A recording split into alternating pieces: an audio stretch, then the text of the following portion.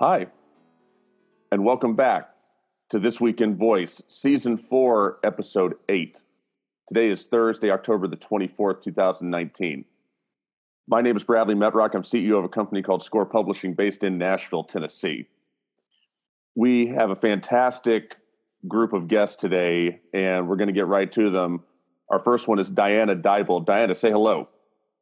Hi, thanks for having me. Thank you for being here. This is a long time coming, Diana. Very pleased to have you on. Take a minute, share with us who you are, what you do, who you do it for. Sure.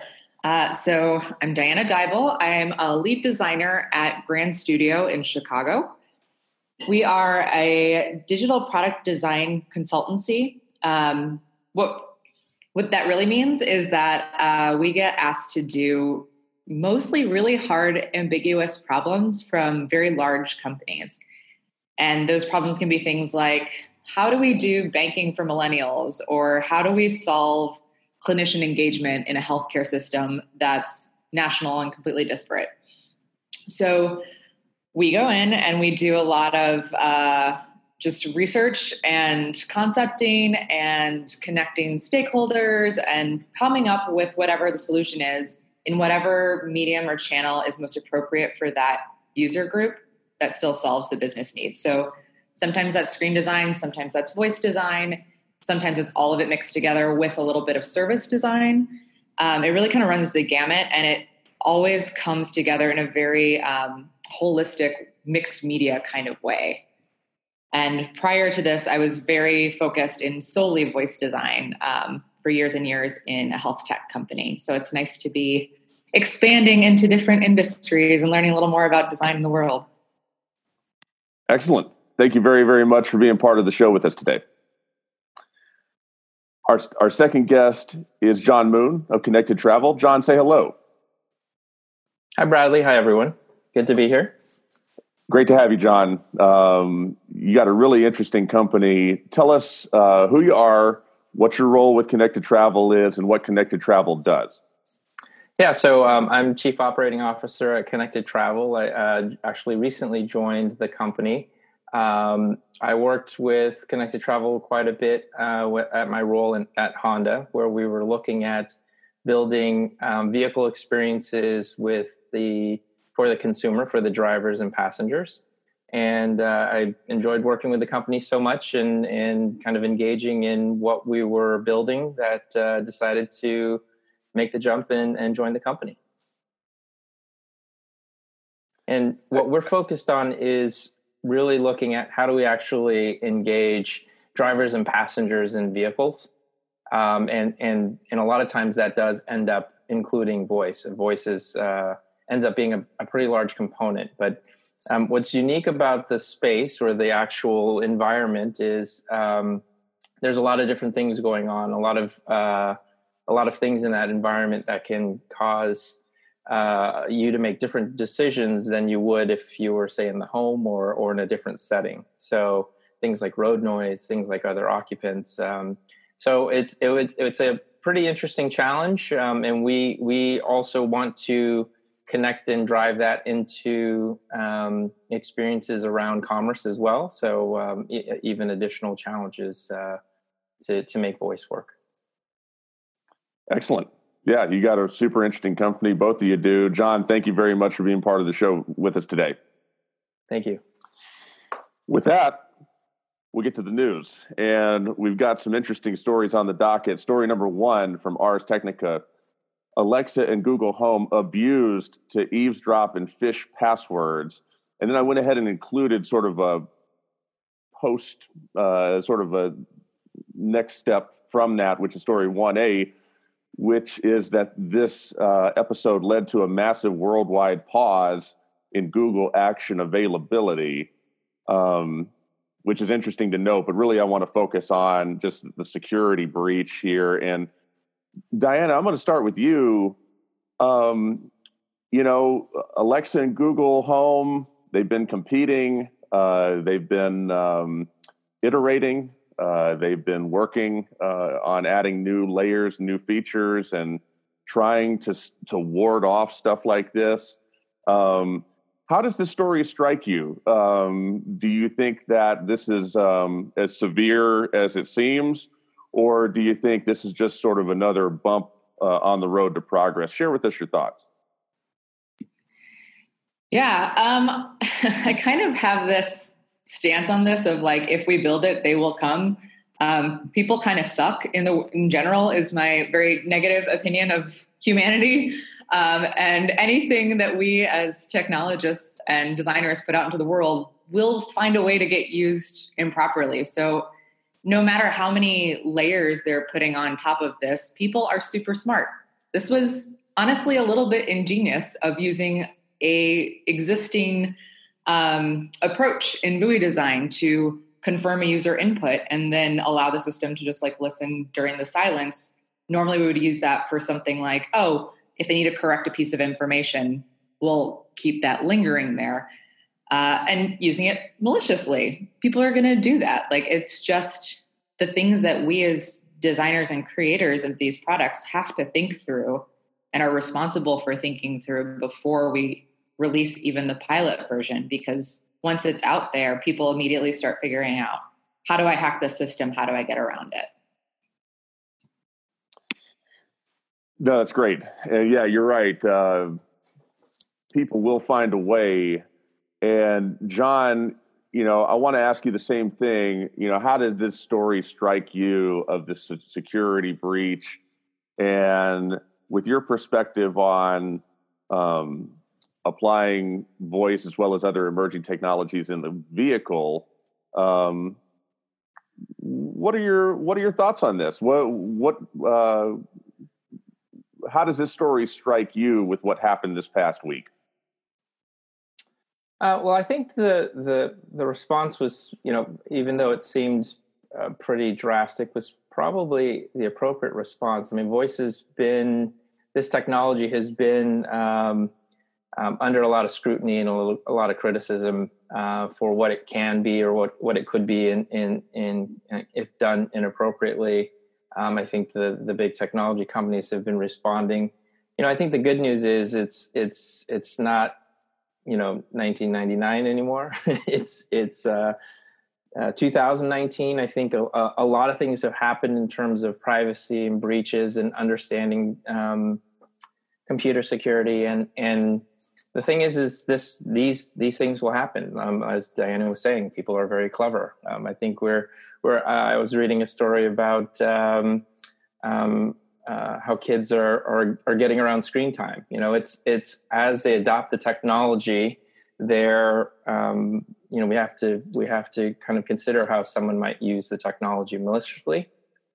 But I think it's also the response. How do we actually address these things? How do we actually work to clean them up? And hopefully that's together with developers, together with the community to help do that, because there is utility. I mean, it's very useful, but just like a credit card's very useful, but it can also be used maliciously, and there's also hacks to that too. So, how do we actually keep its utility and usefulness for consumers, but also hopefully we do these things or uncover these things sooner and earlier than we do later when they become a larger issue. It's interesting that this was discovered by a third party. This wasn't discovered by Amazon or Google. And that is interesting. It's also interesting to me that this caused a whole cascade effect of Google Actions to be removed all over the world, and no one knew why they were being removed. It was just noted by VoiceBot.ai and others that, hey, they're not available anymore. And then only later were the dots connected back to this story. It really speaks to trust. And, these type of things are going to happen, but I'm curious, and Diana, I'll start with you just to put a button on this particular story. Does this episode of here, because this is a pretty specific thing, that they discovered, and had it not been discovered, it was a pretty wide open vulnerability, and it also begs the question: what other? It's such a huge hole. It begs the question: did you get it all? Yes or no? Does this story change your attitude toward these mainstream smart speakers at all, Alexa or Google, from what you were or weren't already doing? And then I'll ask John the same thing.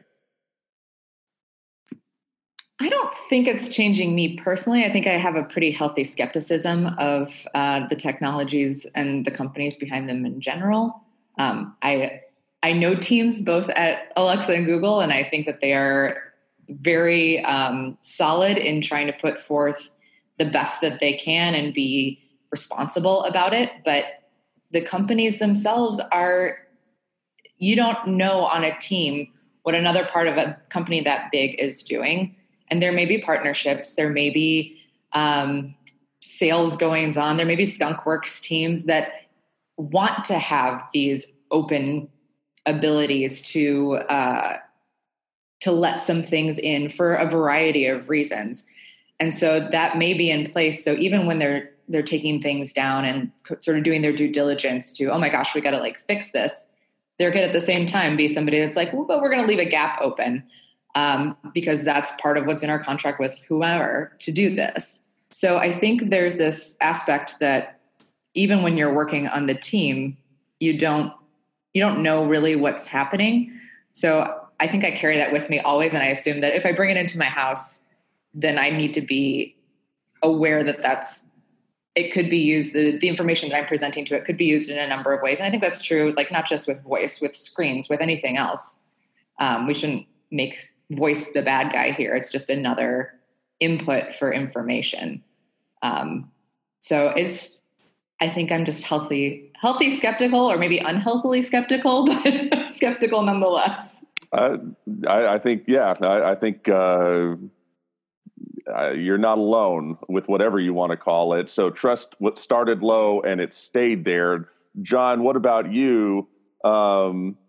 You have these in your home. Does this cause you to think twice? If you do, what's the delta on trust from an episode like this for you personally?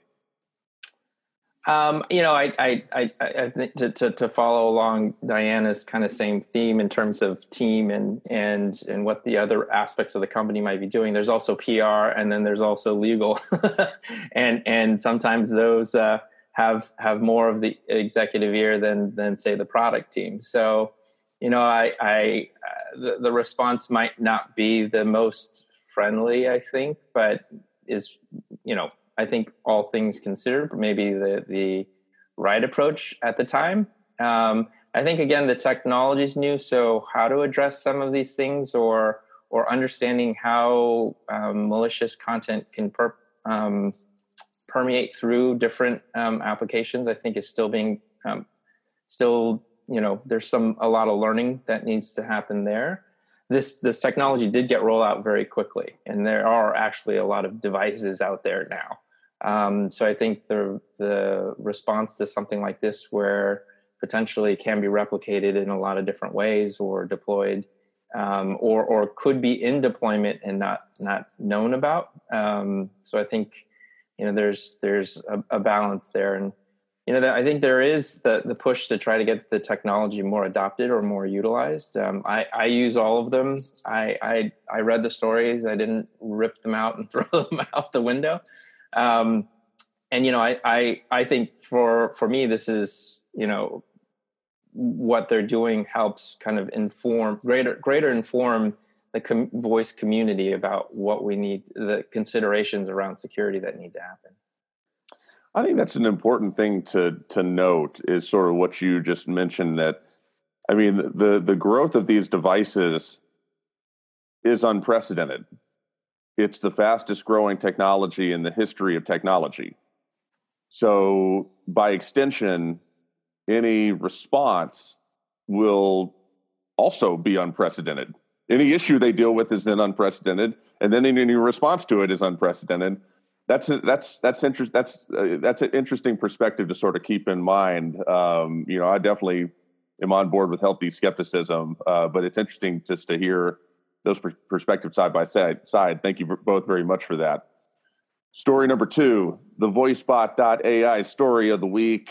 I say it every week. If you don't know what VoiceBot.ai is, stop the podcast, load up the browser, go to VoiceBot.ai. That's sad. I'd have to tell you that. Just do it. Why home builders don't like how Google is integrating Nest devices. This is very interesting.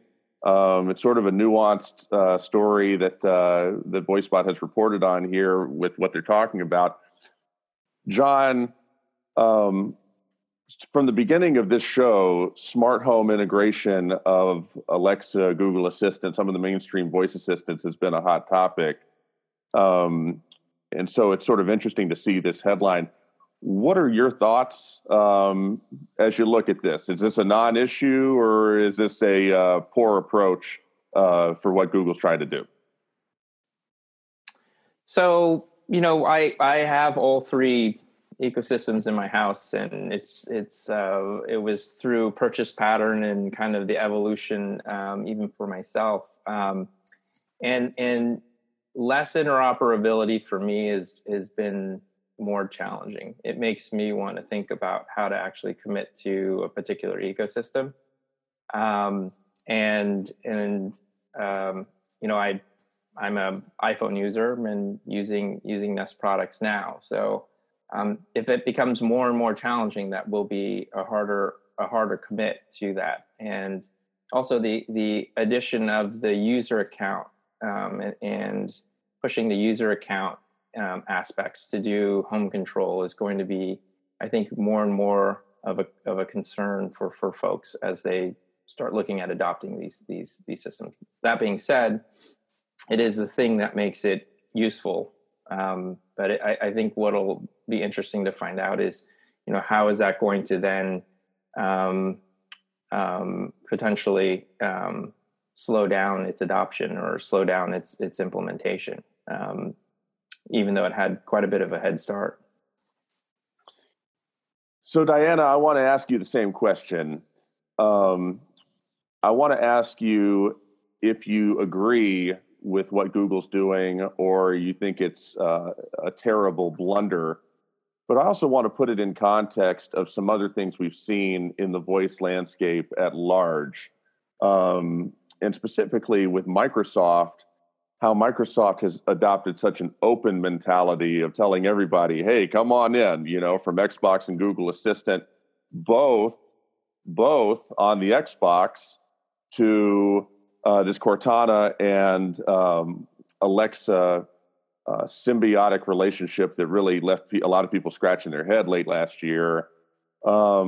We've seen a little bit of everything from wide open approaches to ones like this that are more closed. What are your thoughts as you look at this story? And, do you think Google's making a mistake here or not? But also, what do you see from some of the larger trends? Yeah. So to start with the idea that you kind of mentioned there of Microsoft being very open and allowing everybody in, I think it is really hard to wrangle that from a design and a company perspective so that you are ensuring a seamless interaction for the people who are using it. On the user side, it can be really great to know that any device can connect with this platform, but if every developer for every device is making it a little bit different, then the actual interaction model becomes different for the user. And while you are interacting with Alexa or Cortana, you don't actually know what the rules of the playing field are because it's different for everybody.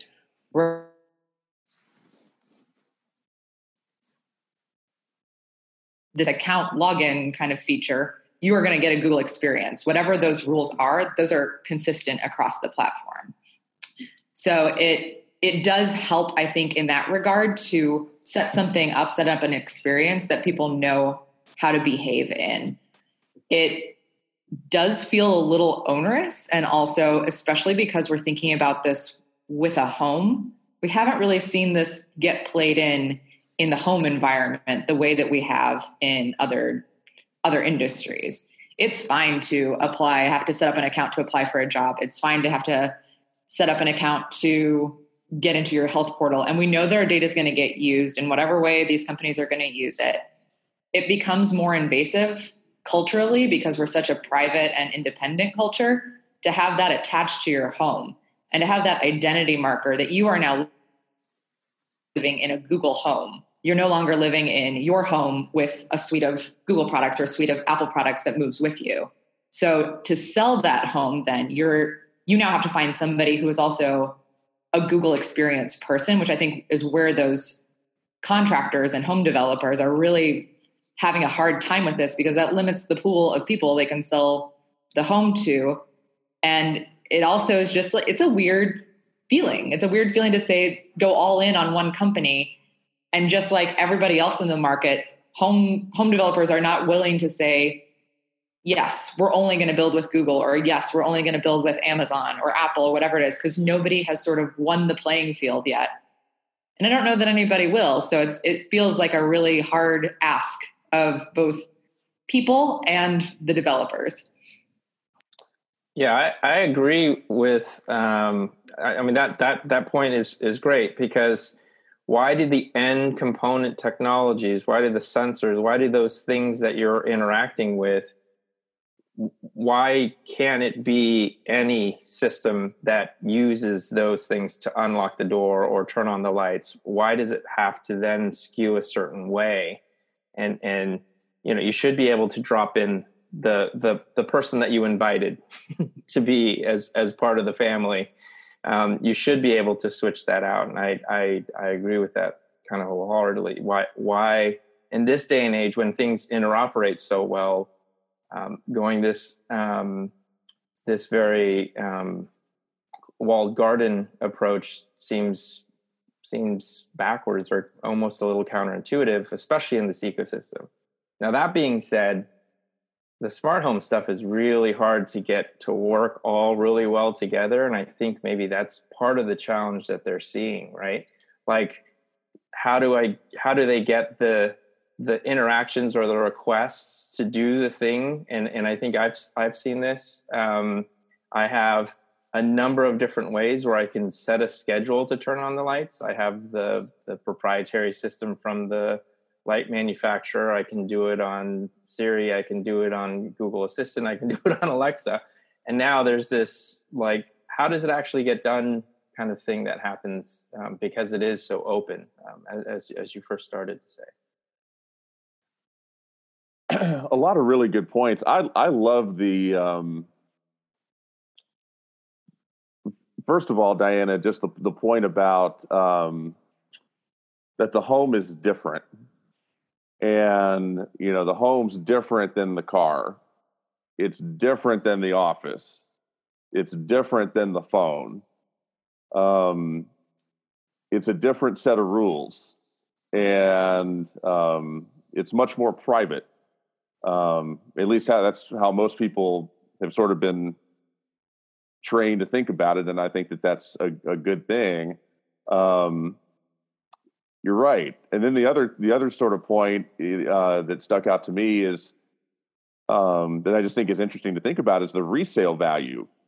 And does doing any of this stuff, does Google's actions here influence, it might not influence the price that much, but it might shrink the pool of buyers, which would influence the price.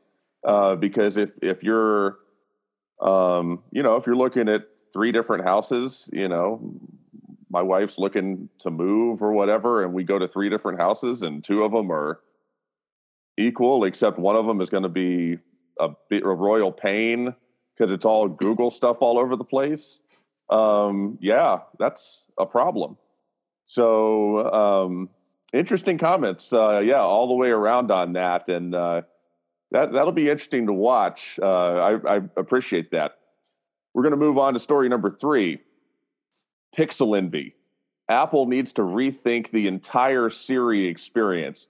So this is When I read this, I think of the commercials with Captain Obvious in them. Um, Whatever alcohol that is with that guy. Yeah, thank you for enlightening us that Apple needs to do something a little bit different here. But there are some interesting things that it's pointed out. And generally speaking, as opposed to the beginning of the year, when we entered 2019, we talked about it in this show, talked about it other places, Apple really playing from behind. HomePod, full-on disaster. Siri in meltdown. You don't know what they're doing. They made some acquisitions. Like Pullstring was one, but you really didn't know what to make of it because Apple's doing Apple type of things and not telling anybody anything. But now the perception is that largely media-based, more than anything we've observed, that things are on the upswing. And so this article is in a little bit different context now than at the beginning of the year. Diana, I'm going to start with you. Your perception of Siri, your perception of Apple's ecosystem, is it still as uncompetitive as ever, or is it moving the right direction? Bradley, I know that you're not an Apple fan or a Siri fan. I can't say that I am a huge Siri fan myself. However, I do want to point out that Siri has come a long way. I have noticed that it does things like if you ask it for a reminder when you're in the car to tell me to unload the dishwasher when I get home, it will geolocate when you walk in the door and remind you at that appropriate time that you need to unload the dishwasher, which is really cool and not something I expect from Siri because Siri has been so far behind everyone else. So I do want to just throw a little acknowledgement out there. I know they're trying.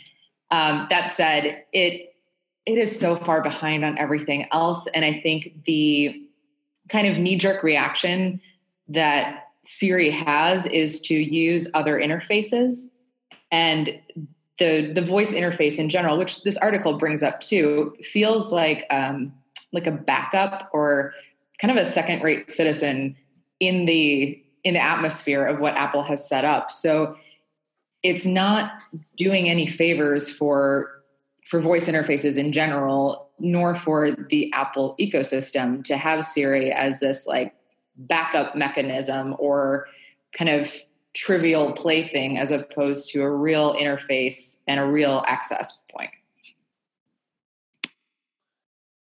Excellent. Yeah. And I'll come to my 2 cents on this at the end. But John, I want to ask you the same thing. Your thoughts as you see this article about, written from an Apple-oriented author about how Siri needs to rethink the whole thing. Some of the things it points out. What are your thoughts as you sort of look at that on where Siri is? Well, I spend a lot of time with Siri in the car, right? So CarPlay is the primary platform I use in the car, and I think what you'll find is as of iOS 13, there's some new features that actually will look like it's moving in the right direction. And I think, again, as Apple does, there may be something big behind what's happening, or they may be incremental changes, and we don't know that what happens behind those walls. But they recently added Siri Kit that allows Siri to control third-party applications, and I think that's a big deal, and not so Siri can now control and ask for music in Spotify, which the Apple ecosystem is a big ecosystem, and so I think moving and changing Siri and evolving Siri. You noticed the Siri wasn't involved in that first headline between Apple and Google, and that's maybe because they're a bit more cautious about how they're going to deploy voice and think about voice. So I think it's just a difference. I agree with you. I wish it could do more, since I'm kind of invested in the ecosystem. I'm using a MacBook now. I have an Apple TV, and we do find things that are probably remnants of how they're approaching some of the control of it, and how they're building it. So, and that being said, I think the users of that ecosystem are broader, right? So, it being more intelligent would be great, but I think are people getting utility out of it now? I think they are.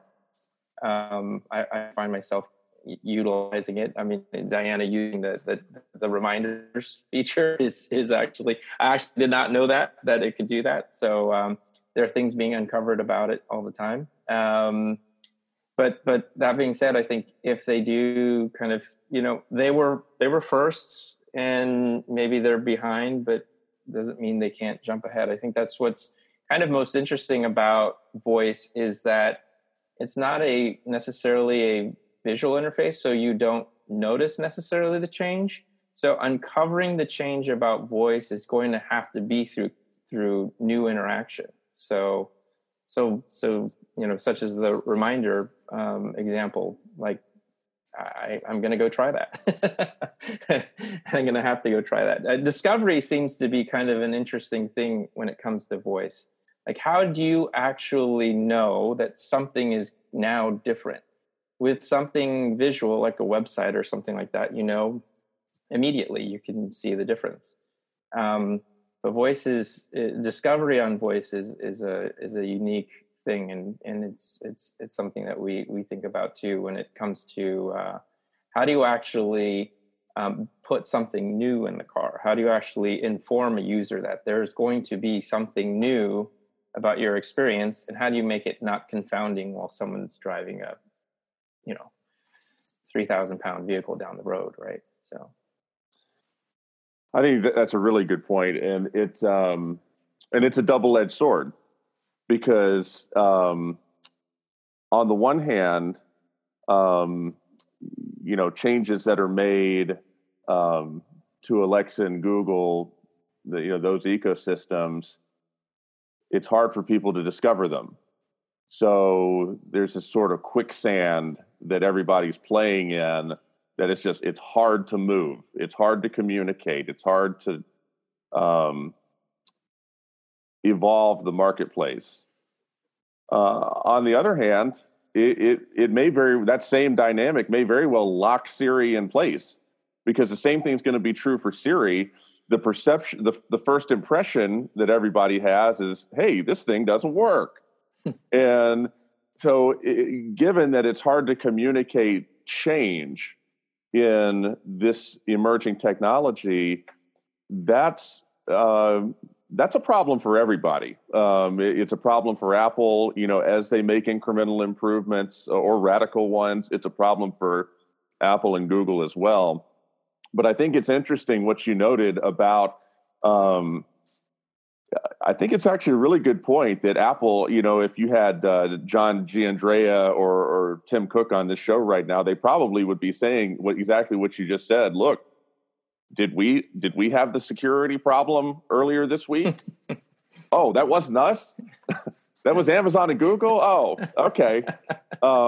So it's interesting that the tortoise, that's like just creeping along, it's like laughing at the two hares up the way, for falling in the sinkhole or whatever. But that's basically what happened here. And that's interesting. So I guess we ought to give them some credit for that. Great comments all the way around. Any closing thoughts from either of y'all on what you hope to see from Siri or Apple as we head to the end of 2019 and into 2020? I really hope that they do some big overhaul, to the point of that John just made about discoverability. How do you know when it's new? Like, I think they just need to, if they're going to keep Siri as a persona and keep Siri as the name, okay, but then you're going to have to do something big, like change the voice, change the way people interact with it, do something that is so past what we're expecting that it grabs the attention and lets somebody know that, like, this is this is all new now. And they're really going to have to think through. They do a good job of connecting to other abilities of the phone, but they haven't gotten to the main interaction, which is conversation. They haven't really figured out how to do a conversation the right way. So I think they need to kind of just step back, scrap everything, start from the beginning, and take that knowledge that they have and really go for it, go big or go home, because they have the ability to do that. And it could be really impactful. Complete agreement. John, closing thoughts on Apple? So I think there's a lot to go, as we say, and we look at I'm focused on this kind of unique environment of the vehicle, and there's a lot of additional challenges in the vehicle, as I mentioned before. You're either there by yourself or you're packed in with other folks. Things like security might be a more issue as we start thinking about commerce in the vehicle. I don't necessarily want to use a PIN, or how do you actually identify me versus somebody else? And how do you identify that as it scales even beyond? Like, what's interesting about the home stuff, I'm logged in, I'm the main user, or maybe myself and other folks in my family. But does that mean I'm making accounts for my children as well for those ecosystems? And then how do we actually, I have a lot of kids' music in my Spotify now, because that's what happens on the voice interface. And how do we actually begin to separate me from other folks when the interface is common? And that gets compounded even further when you're in the vehicle. So how do I actually know who the driver is? How do I know who passengers are? How do we actually create distinctions between the two? Some of that can be done with sensors. Some of that might be with technology. But I think, if you look at the way that the voice ecosystems exist now, it is a one person, one interface.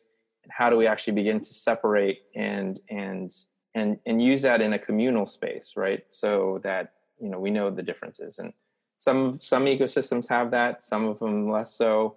I think there's still a lot of challenges, which makes it very exciting. And then, we're focused on how those challenges exist in the vehicle. So it's all exciting times. Complete agreement. Yeah, great comments all the way around, and appreciate those.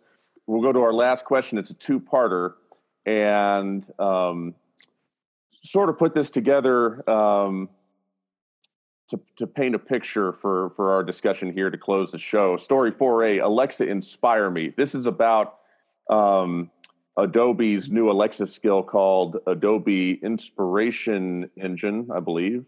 Yep, that's what it's called, Adobe Inspiration Engine. Super interesting Alexa skill that basically helps fuel creativity with different prompts and different things that it does. And then story 4B, Alexa, do my homework. This is a story about a child who started using Alexa to help answer math questions and sort of tackle homework in a different sort of way. I'll put it that way. I love stories like these, and you can get this sort of thing in a lot of different types of media that's coming out these days, but stories that paint a picture of what's to come and how these conversational interfaces and the AI behind them initiate new types of behavior, and they get us thinking differently. Who would have thought that, there'd be some, surveillance technology, as Diana would probably say, or whatever you want to call it, sitting the Echo sitting there on our kitchen counter or in our living room, that can provoke us to think in new and more creative ways. And who would have thought that these type of devices would change the way that we think about education. I want to close the show, and John, I'm going to start with you, and then Diana, I'll give you the last word. With these stories in mind, you can comment on either one of them if you want, but the question here is, what has been your favorite thing that you've seen, or your favorite outcome of this voice first era that we're in, this conversational era? What do you think has the most potential? What excites you the most? And you can reference either of these stories or mention something completely different, but that's what we'll close with. So John, I'll start with you. Yeah. So I saw the story, and of course I laughed. I have a child, a 7-year-old son who's doing math. So and he has an echo in his room. So he hasn't quite figured out that trick yet. But I suspect that that might be coming, and we'll have to have that conversation. But what struck me about that story and that video was, he wasn't necessarily using it or he didn't necessarily use it to be malicious, and it was a tool that helped him get it done, no different than a calculator. So it's like what becomes obvious to the next generation living with this technology in their home consistently, and how they get things done. Like right now, most of the time, my generation might be carrying around a task list, a list that you write down, or maybe there's a list on my phone. But in the home that has Alexa or Google or Siri available everywhere, you might just speak it and keep that list, and that might be the tool that you become reliant on to remind you of things, or to keep organizing yourself. And that efficiency, how this technology can become and make yourself more efficient now in the future, I think is going to be the thing that we'll be building on. It'll be interesting to see what becomes natural to people versus what's natural now. I mean, to a certain degree, we feel that everything on the smartphone might be natural, but is it really, or are we forming ourselves to the technology and how it exists? So adding voice to that dimension, because there are things that when done by voice can be very, very natural. It's just, I don't think everybody expects it yet. And so when that proliferates, and we see these in smart speakers now, like how is that going to kind of change society and how we expect things to work? Yeah, excellent. Diana, your thoughts, and I'll give you the last word. You got two stories here that sort of get you thinking in different ways. You've got that healthy skepticism, as many of us do. But what excites you the most about this era, this technology, this emergence of voice? I had that exact same calculator reaction to the kid asking for homework. That's all I thought too, was like, I had that same thing. Why did I have to learn long division? The calculator does it for me. You could see that on the kid's face. I think that, so two things are really exciting to me about where we're going with the way that we're using voice. The first is that there is this, the more that we use it, the more that we see who is using it and the ways in which they're using it, it's bringing to light subcultures and an ability for inclusivity that we haven't had in other products as much. I think there's something just so innately human about conversation that allows us to see into people's lives and souls a little bit more than the way they tap on a screen or the choices that they make during a flow. That it's really like for humanity and for our wider culture. This is me being now like wildly optimistic, but it is a way for us to connect and to better understand each other. And it's bringing out more of those conversations, the more that we have these machines to interact with where they're safe spaces. They're not going to judge us and we can be ourselves. And I think that is really, really cool. And I also think that, as we can see by these, there's a playfulness that is involved in voice UIs and in conversations that really opens up this level of creativity that we can have as both users and creators of these experiences, and really interacting with the world around us in new ways because of this ability to interface with it while we're experiencing the world. So I will give one quick plug for a skill that I know nothing about. I don't know who the developers are or like where it came from, but it is so weird and it completely fits in with this stuff, which is, it's called the Listeners. It's this really bizarre, like existential skill that's been out for a while, but you just like talk to it and you're like, you ask it about how it's feeling, you ask it how you're feeling, you ask what's your place in the world, like all just sort of very bizarre questions. And there are multiple voices responding back to you. And it's the most bananas thing I've ever experienced. But I love stuff like that because it's so not what we're used to getting. It's not rote. And I think that that is a great example, just like these, of the way that people will begin to interact the more that we get familiarity and comfort with this, and the more that we as developers of it start to get a better handle on how to provide that for people. Well put from both of y'all. Love that. Diana, John, thank you both very much for being guests on This Week in Voice today. Thank you for sharing not just your time, but your expertise and your experience with me and the audience. It's greatly appreciated. Thank you. It's our pleasure. Thank you. For This Week in Voice, Season 4, Episode 8, thank you for listening and watching if you're watching along on YouTube. Until next time.